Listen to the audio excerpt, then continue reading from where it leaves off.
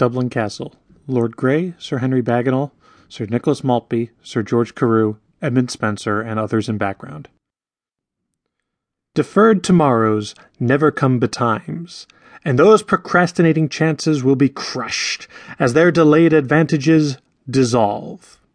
This staled protraction of a stay no hour propitious is. My father was for dilatory failings daunted at the siege of Leith, that harboured fortress held by France in Scotland. Rightful rashness, not retarded courage, will the luckier day present to us. Now 20 miles apart from Dublin, the O'Byrnes and combative abidants would contend with England, and Lord Baltinglass evokes belligerence in Wicklow with his clan. The flagrant Feig McHugh Menatius fights is plotting and is trumped about as lordlier truculence affording than ourselves. This Durf O'Byrne deserves aggression. Now to dawdle wanes in daunted waits. But destination comes good speed, attained with expeditious time, by charted machination certified. But in the glen terrain, my lord, there are such wrinkled waves of elevation, such contorted secrecy where slopes are buckled and beveled over territorial rolls, such convoluted mileage for a course of soldiers that ensnared disasters might ensue.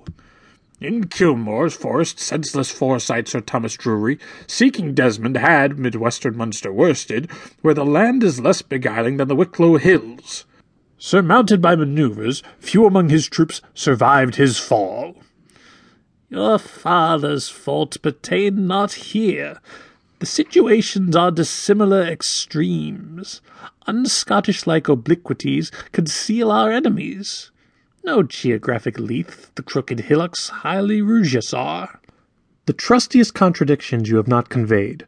Too threatful for our tolerance, the Irish Wicklow's rangy corrugation has become. O'Byrne's insufferable proximity, too rife in menace for our realm, remains. Dublin's emasculated circumstance, conceding their presumption, may be mocked in Ireland. You, Sir Henry, are aware how even Gaveston eviscerated a revolt in Wicklow centuries ago. The ablest ridder of adversity, this devastative Gaveston, devoured our foes in Ireland. Yes, Lord Grey, that peers aggrieved the clans aggressively, who by his inquisitions English chances knew. Not an unnurtured certitude his path commenced. He took cognition of contingencies, being equal to the scrutiny of chance.